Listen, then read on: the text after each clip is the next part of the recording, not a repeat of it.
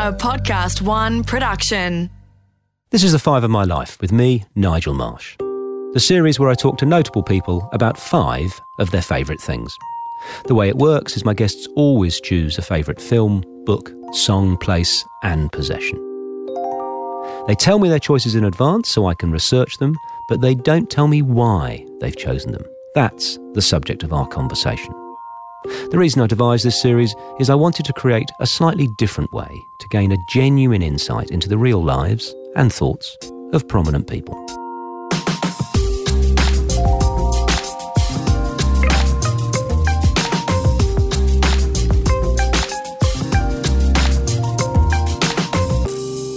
Charles Firth, amongst other things, is a father, husband and comedian. I first came across Charles when, along with millions of other Australians, I fell in love with The Chaser, the comedy team Charles created in 1998 with his university mates. Charles is impressively prolific. His many roles include that of author, director, producer, radio host and TV presenter. Charles, how do you fit it all in? Sequentially, yeah. So you are a serial mogonist. You don't do it all at the same time. Yeah, well, actually, until about 2007 or 2008, yes, I was a serial one idea at a time kind of guy. And then I had one of the most tragic creative engagements I've ever had, which actually changed my attitude and probably actually made me a worse creative. I think it's been all downhill since then. So I was doing this project, and my whole idea was you've got to put all your eggs in a basket, in just one basket when you're creative, and just go full tilt at that project and just ignore everything else, and just so that it becomes the best thing in the world. And I did that with this project. It was for SBS TV called The Complete and Utter History of Australia. It was a beautiful 10-part satirical show, sketch comedy, that purported to sort of be the definitive account of Australia, the last 60,000 years of Australian history. Right. And went through, we got letters from SBS saying, here's $2.3 million, we're going to fully fund this, along with Screen Australia. And then the GFC happened, and SBS's advertising just dried up overnight, and they suddenly started getting cold feet about all projects, and I was a casualty in that. Suddenly they went, oh, no, we can't do it, and it just died. And this project that I literally spent an entire year working on just disappeared. That was it. I feel your pain, mate. In 2001, I relocated around the world with 4 kids under the age of 5 oh my God. to run a set of companies in Australia for an American multinational. Got here and they closed the firm. Which I'm glad you laugh because I've got a sense of humour. You go, that's brilliant. Okay, I don't know anyone here. I've got no money. I've got no job. But did they pay for your relocation? To Australia. Yeah. And then they just abandoned you. So that's Fat 40 and 5. That's where it came from. You sure it's not some sort of reality TV show type setup? Like, that's a perfect... Yeah, so I love the old only joking about the 2.3. Yeah. You can take your show, Firth, and you can... Yeah. Now, so coming to matters of today, yes, without telling us what the choice is, tell me what was the most difficult one for you to choose out of the film, book, song, place and possession? I reckon possession. Definitely possession. We're going to come to that last. Right. So we're going to start with your film, which is a 1997 Bill Murray film called The Man Who Knew Too Little. My favourite actress, Joanne Whalley, who was star of Dance with a Stranger and A Kind of Loving, is in that film. Yes. And I'd never heard of the film. Right. So I love you for getting me into that film, because anything that she's in, I adore. Tell me why you like it and why you chose it. Right, so I'm interested that it's a 1997 film. I didn't know that. But the reason why I have such fond memories of it, and it is not my favourite film, it's a meaningful film. It's a genuinely flawed film. Well, I think it got 41 on Rotten Tomatoes. Yeah, right. I thought, who is this Charles Firth? Yeah. Like, he's got shit taste. And who's giving it 41? Like, it's not even that. 21. I mean, it's high farce. It's a ridiculous premise. So it's a Bill Murray film about a guy who doesn't know anything but is mistaken for being a sort of James Bond-style spy. And the whole movie, the premise is maintained. So everyone interprets all the bumbling things that he's doing as this sort of, he's a genius. He must be, it's so calm and collected in this, high-stakes game of international diplomacy. And, but the reason it's such a fond movie for me is because in 1998, I was living with actually a lot of the guys who now, with the Chaser and a few other people. And in actual fact, that's where I wooed my now wife. Back then it was VHS videos. We'd rent The Man Who Knew Too Little and just watch it. We'd get stoned and watch it over and over again because I think if you don't have your full mental facilities working, it's a very funny film. It's a 99 out of on Rotten Tomatoes if you're stoned. Yeah, that's right, exactly. It's so absurd. And I fell in love with the film and I used it as a tool, I think, to just make friends. Like I'd just invite them back to our house and we'd watch it and everyone would laugh. And I remember, that's the house, that room is the place where we used to have meetings. For about 6 months before we set up the Chaser, we'd sit in that living room where the TV was and have these meetings that went on for hours, brainstorming all the things that the Chaser could be. It was going to be a newspaper, but all these different things. And lots of people, like all our university friends, 30, 40 friends would turn up to these meetings. I knew that it was my last year at university. So it was that time. What did you study, mate? It was I was just arts, and I did a double major in politics and economics. Yeah. So, mate, these meetings where people would come around to your sitting room with pizza and beer and dope, and tell me about those. Well, no, actually, I think the meetings themselves are actually quite sober, and they'd go on for a while. And I think we were high on the ideas and the possibilities, but then people would stay around, and that's when it'd be like, take out The Man Who Knew Too Little. And I think it became a bit notorious that, right. Oh, Charles is going to play that movie again. Yeah. But Craig also loved it. Like, that and South Park were just the staples of that year. Have you seen The Death of Stalin? No, not yet. Oh, 10 out of 10. I mean, it's unbelievable. But in that, Stalin used to have his meetings, not equating you to Stalin, mate, right? And then he'd make them sit around and watch cowboy movies. Yeah. And you couldn't say, look, I don't want to watch The Man Too Little again, Joseph, because he'd shoot you. So they'd have to sit there and watch cowboy movies. Hilarious. I should have bought a gun. So that film, the premise is taking something two ways. So Bill Murray thinks he's in a play and it's real world. Yes. So it's looking at life and you taking it in two different ways. And your book, by a Canadian philosopher, is a dictionary that is based on a similar premise. It's a bunch of words that we all know and define in a certain way, but old John Ralston Saul has defined them in a different way. My favourite one from the dictionary is a Big Mac, the communion wafer of consumption. Yes. So tell me, first of all, about the book, which is actually a dictionary, and then tell me why you've chosen it for 5 of My Life. Yeah, why have I chosen a dictionary? Yeah, you show off. Yeah. But, well, it's actually not a dissimilar story to you, Nigel, which is John Ralston Saul was a corporate executive. He was in big oil for years. Right. I think he actually ended up becoming the Governor-General of Canada or something. Wow, okay. Or maybe his wife became the Governor-General. But he had a sort of sea change where he went, wait a minute, I'm going to become a philosopher. And he did. He during the 1990s, he had a series of really great books, sort of Weberian take on capitalism. So it was a sort of rationalist approach to sort of philosophizing capital, including The Unconscious Civilization, which was his sort of breakout hit. I think the reason why I became a writer was because what I love is when you can actually create more than one meaning out of a single set of words, that when two things are happening and two interpretations are possible from the same text, then that's the delight that excites people's brains, an audience's brain. Like, you can be clear, but things are left unsaid and the reader has to connect the dots. So it's like at breakfast when you say, could you pass the butter? And what you actually mean is, you ruined my life, you're a millstone that's destroying all my dreams. Yes. That thing. Yeah, okay. Just like I was saying to my wife this morning, yeah.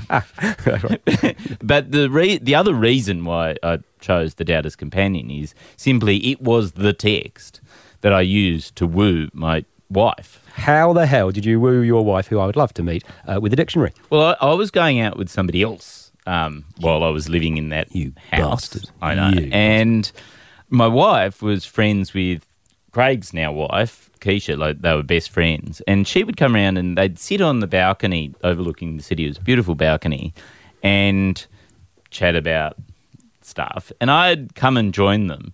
And Amanda, she was at another university, but she was studying sort of political philosophy, and she has the most extraordinary theoretical, like she just understands political theory better than anyone else I know.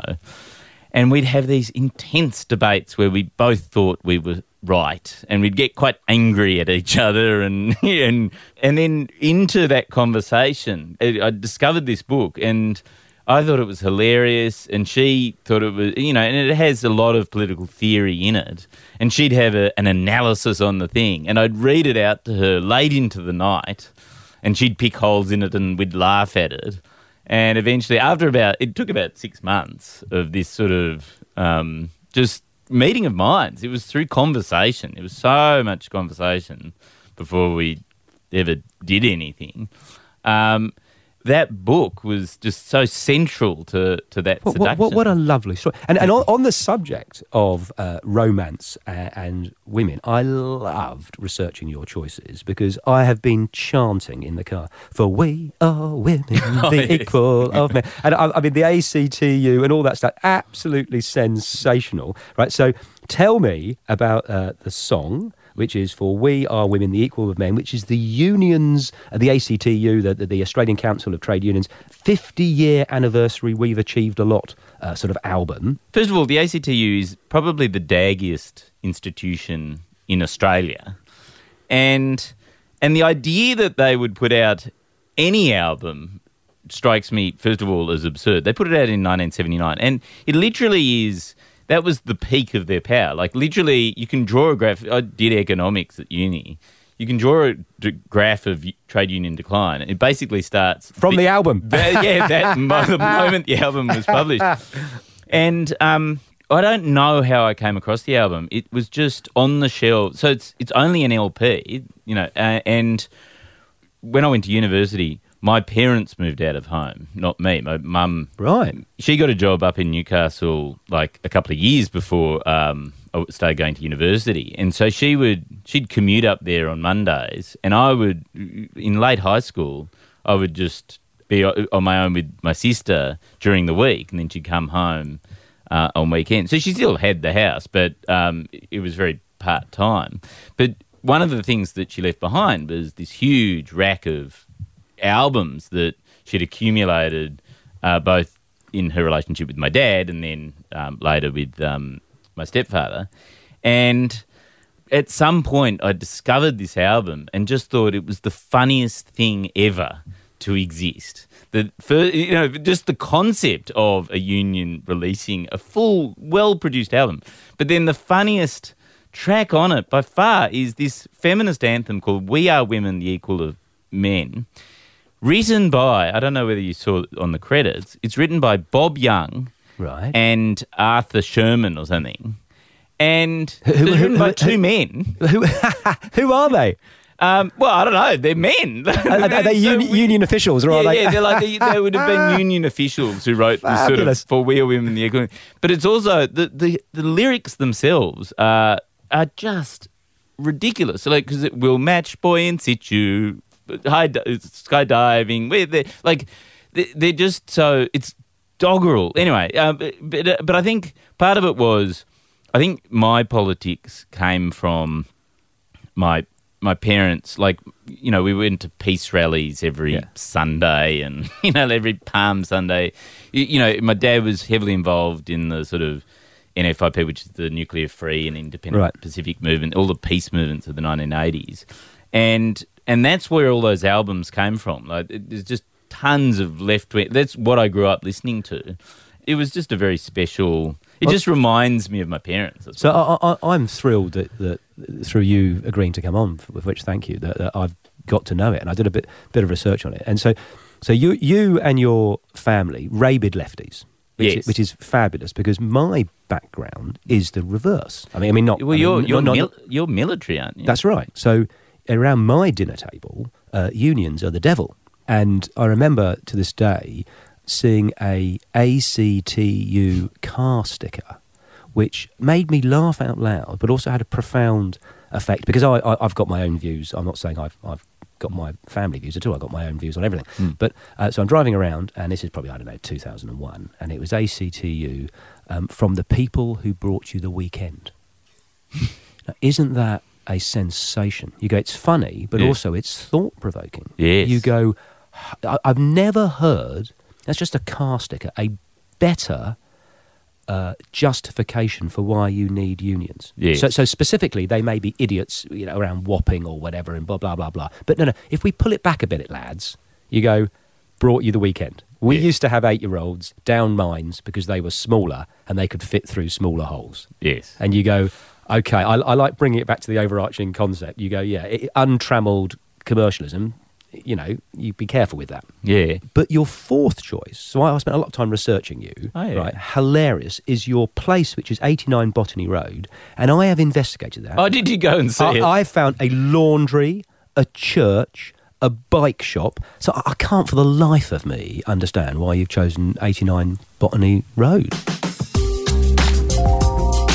This is The Five of My Life. More with Charles Firth after the break.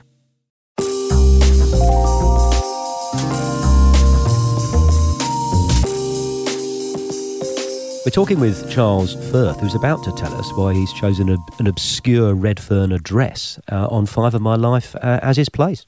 Yeah, but this is a sad story. This is not a nice memory for me in so many ways, which is one of those. You're right, there is a church there and there's a laundromat. It's right next to the laundromat is this building, which is currently called the Brilliant Building. It's about to be knocked down to make way for the Metro. But so after I left the Chaser in about 2007 or 2008, I started working with a guy called Nick Richardson. We made a few documentaries together, like comedy documentaries, and did a whole lot of advertising stuff and comedy. But by about 2011, 2012, we were getting itchy feet. And one of the things that I'd always wanted to do was do a daily satirical news show, like do the Daily Show of Australia. So we just started doing it. We just decided, actually... From 89 Botany Road? Or? No. This was in the city. We had an office in the city. And through a lot of just sort of, patching things together without any money, we managed to convince, like, the Sydney Morning Herald and the ABC and the Comedy Channel each to put in a tiny amount of money. Right. That allowed us to do, I think we did, 200 or 300 episodes that were like, I know. Wow. Okay. That were like 2 minutes long or something like that. And so took a year. That was 2012, right? And so we had this show, which was so weird because it was like, it didn't really exist. But during that period, we then found a whole lot of writers and performers who went, what's this crazy sort of YouTube show that's also just on the ABC and, Comedy Channel? And then eventually we managed to convince the ABC, no, let's make it, properly fund it. We'll do it every day and it'll be 10 minutes a day and we'll basically be the news channel and the news show for ABC2. Be careful what you wish for. Right, what happened? Yeah, and then so what we did is we built a studio offside at 89 Botany Road. Okay. We got all the silencing. It was just amazing. It was the dream come true. And we had an upstairs which also had an advertising agency to sort of pay the bills. Sure. And then downstairs was this crazy broadcast studio where and because the internet is so bad in Australia, part of the thing was that it was close enough to the ABC that we'd put it on a thumbnail. It was due in at the ABC at 7 o'clock for a 7:30 broadcast. And we'd turn it around in a day. We'd put it on a thumbnail drive. Yeah. And then somebody would get on a bicycle. And it was terrible when it was raining because it was like, well, you still got to go. And ride their bike to Ultimo where it would be ingested. It was so bizarre. But so this is a great story, and I almost don't want you to end it because you said it was sad. So far it's great. So then fast forward 18 months into that project, it was all going well, and then I discovered that one of my business partners was just a crook who was taking money, and he stole an enormous amount of money from that set of companies. So, damn. Yeah. And you were friendly with this bloke. You trusted him. I'd been working with him for 7 years. It was just... And he was trousering it, or he was doing something else with it? What was he? He was investing in it. It's apparently incredibly common, which is you get these people who present themselves as business managers. I was creative, he'd be business. And he was just siphoning the money to invest in other crazy schemes that didn't go anywhere, and along the way leaving the high life. Like, he was just skimming. And it actually made... It was also a sort of relief in a way, because it meant that the past 7 years of my working life made a whole lot more sense, when it was like, I've always wondered why I work at 100 miles an hour and I never seem to sort of, accumulate huge clumps of money. Like everyone else seems to do that when, when you're running a TV show and have your own studio and running an ad agency, you'd expect to sort of... How did you find out? And what did he say when he said, mate, so it was actually another business partner of his worked it out, who had a far better business brain and started forensically going through the spreadsheets. And he called me the weekend it went down. He called me on the Friday and went, Charles, I've been looking through the accounts. You have to come over and you have to start looking through your accounts, and I'll show you the methods that he's using. And by the Sunday, I got over there on the Sunday, he thought he'd found like 50 grand missing, and then by the time I'd gotten over there, for him it was like 300 grand missing. And so do you confronted him in person? You say... Let's call him Dave. You said, Dave, it's come to my attention, you're ripping me blind. And he goes, yep, sorry about that, Charles, or no, I'm not, or he runs away, or... It was denial. Okay. It was denial at first, and then he got caught in his own lies, of course. And I think completely mistakenly and stupidly took a very legalistic thing. Like, my doctor... I immediately went to a doctor and went, I'm going to need some sleeping pills. And he just happened to go, oh, my God, this exact same thing happened to me once. Right. You've got to cut him out of your life. So I just immediately went extremely legalistic, which I think was a mistake, because, the person who benefited most from this fraud was my lawyer. And I litigated. Did you win? We won... Yeah. We won a couple of the judgments, and then they kept on being reversed and everything like that, and I ended up settling. But I ended up settling in a way that, where everyone felt they'd lost, basically, which is always how settlements happen. But enough to sort of get away and get on with my life. But it was one of those things where he wanted me to not be allowed to talk about it ever again. And I went, nah, that's not going to be in... What a sort of a life lesson and experience to go through. I hearing you say what your doctor said reminds me of a story that's different context, but I think relevant, where Sean Connery, so James Bond, blah, blah, blah, loaded. He doesn't need any money. He found out that one of his business managers had taken from one of his properties a fridge. Now, Sean Connery doesn't need a fridge. Sean Connery can buy another fridge, right? But he did what your doctor said. You go, hold on, there's a trust thing going on here. Yes. If you said to me, I need a fridge, I'd say, well, I've got 100 in all my properties, why don't you just take one you like? Or I'd buy you one. But you stole it, you didn't tell me, and you're supposed to be my friend and my colleague. It's such a brutal bucket of reality, cold water thrown in your face when you realise, hold on, you've been shagging me. That's right. And what I now look back on is there was a culture of unaccountability in all the companies that we'd built together. It was a set of companies. And that was clearly, on his part, by design. But I had allowed it. I did allow a culture of unaccountability to build up because it was so much easier. Because you're creative, mate. Yeah, I'll be creative. Oh, yeah. You're doing... You sure that's all right? Okay. But happily, because I know your fifth choice, it didn't completely ruin you because your favourite possession is a house. Yay! So tell me about why you've... Other people on this show, mate, choose a twig or a T-shirt, but you're going big. You pull out the big guns and go, my house. So tell me about the house. Well, this was a very hard question to do because I'm not somebody who cherishes possessions. Like I don't have a keepsake, I don't have jewelry or anything.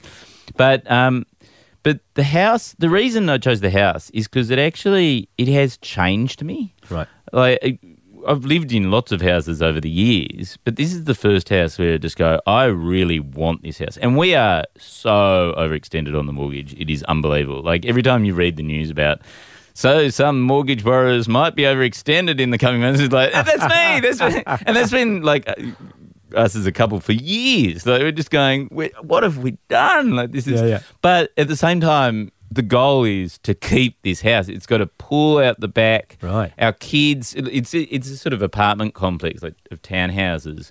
Our kids are friends with everyone else in the complex. Like it's this beautiful family environment where there's a real sense of community.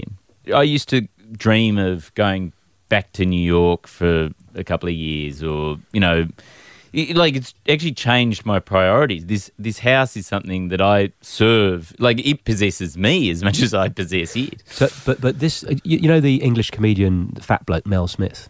Yes, great. He lovely. He gave an interview, quite an emotional one, where he said, I only grew up when my father died. And you go, that's so interesting. Where you're living your life, you're doing stuff. And then you go, hold on, well, I'm the next cab off the rank. Dad is dead. So something fundamentally has shifted in my life. And when I'm hearing you talk, it's interesting where you go, and it's not a materialistic thing. I think it's a sort of a maturing, growing up thing. You go, I've found things that are valuable and important to me, and it's worth working hard for, but this is serious. So when you're eating pizza, smoking dope, watching The Man Who Knew Too Little, you haven't really got an anchor that you are responsible for. And you've got 2 kids, haven't you? Yes. So you go, it's a part of growing up, isn't it? You go, this is real. I've got a house. Yeah, and in some ways it feels like it has forced me to grow up. Yeah. Like it's made me reflect on my work. Like there's always been the opportunity to go, we'll sell out of Sydney and have a sea change and we'd easily be able to survive if we lived up the coast or something like that. And you're going, no, but actually this house is so wonderful. The quality, like we pinch ourselves. We've been living there for 4 years. We still pinch ourselves every summer going, how possibly do we live in such a perfect place? So that is such a lovely note to end on. But before I do, I want to say a couple of things. One is, it's been just an honour to have you on, mate. I really appreciate that. But I'm going to ask you one other question that you don't know I'm going to ask you, which is, who should I have on next? That's really interesting. I mean, there's a couple of people who I would seriously think about getting. Mm-hmm. Seth Abramson. Right. Have you ever heard of him? No, I don't. I don't even know what to think about him, but he's this very intense citizen journalist who lives in, I don't know, Connecticut or something like that, who has literally been piecing together, he's an ex-lawyer, piecing together the Trump-Russia stuff. Okay. And I just get the sense that he has the most fascinating story behind him about where he's now. So we're going to give him a call. Who was the other person? Except it's a bit boring to. No, nothing's boring here. We're all friends here. But actually, all the way through this interview, I was thinking to myself, you really should get my sister on. Your sister? Okay. Why should I interview your sister? Well, she loves talking about herself. And she's a great raconteur, but she has a totally different journey to me, even though we're sort of from the same background. Do you know, I think we're going to do it, and I think we're going to rename the series The 5 of the Firth Family. Yes! Yeah, Charles Firth, thank you very much. The 5 of My Life was presented by me, Nigel Marsh, created in collaboration with Podcast One Australia. Producer, Alex Mitchell. Sound production and theme music by Darcy Thompson and Matt Nicholish. For more episodes, go to podcastone.com.au, download the Podcast One app, or search The 5 of My Life on Apple Podcasts.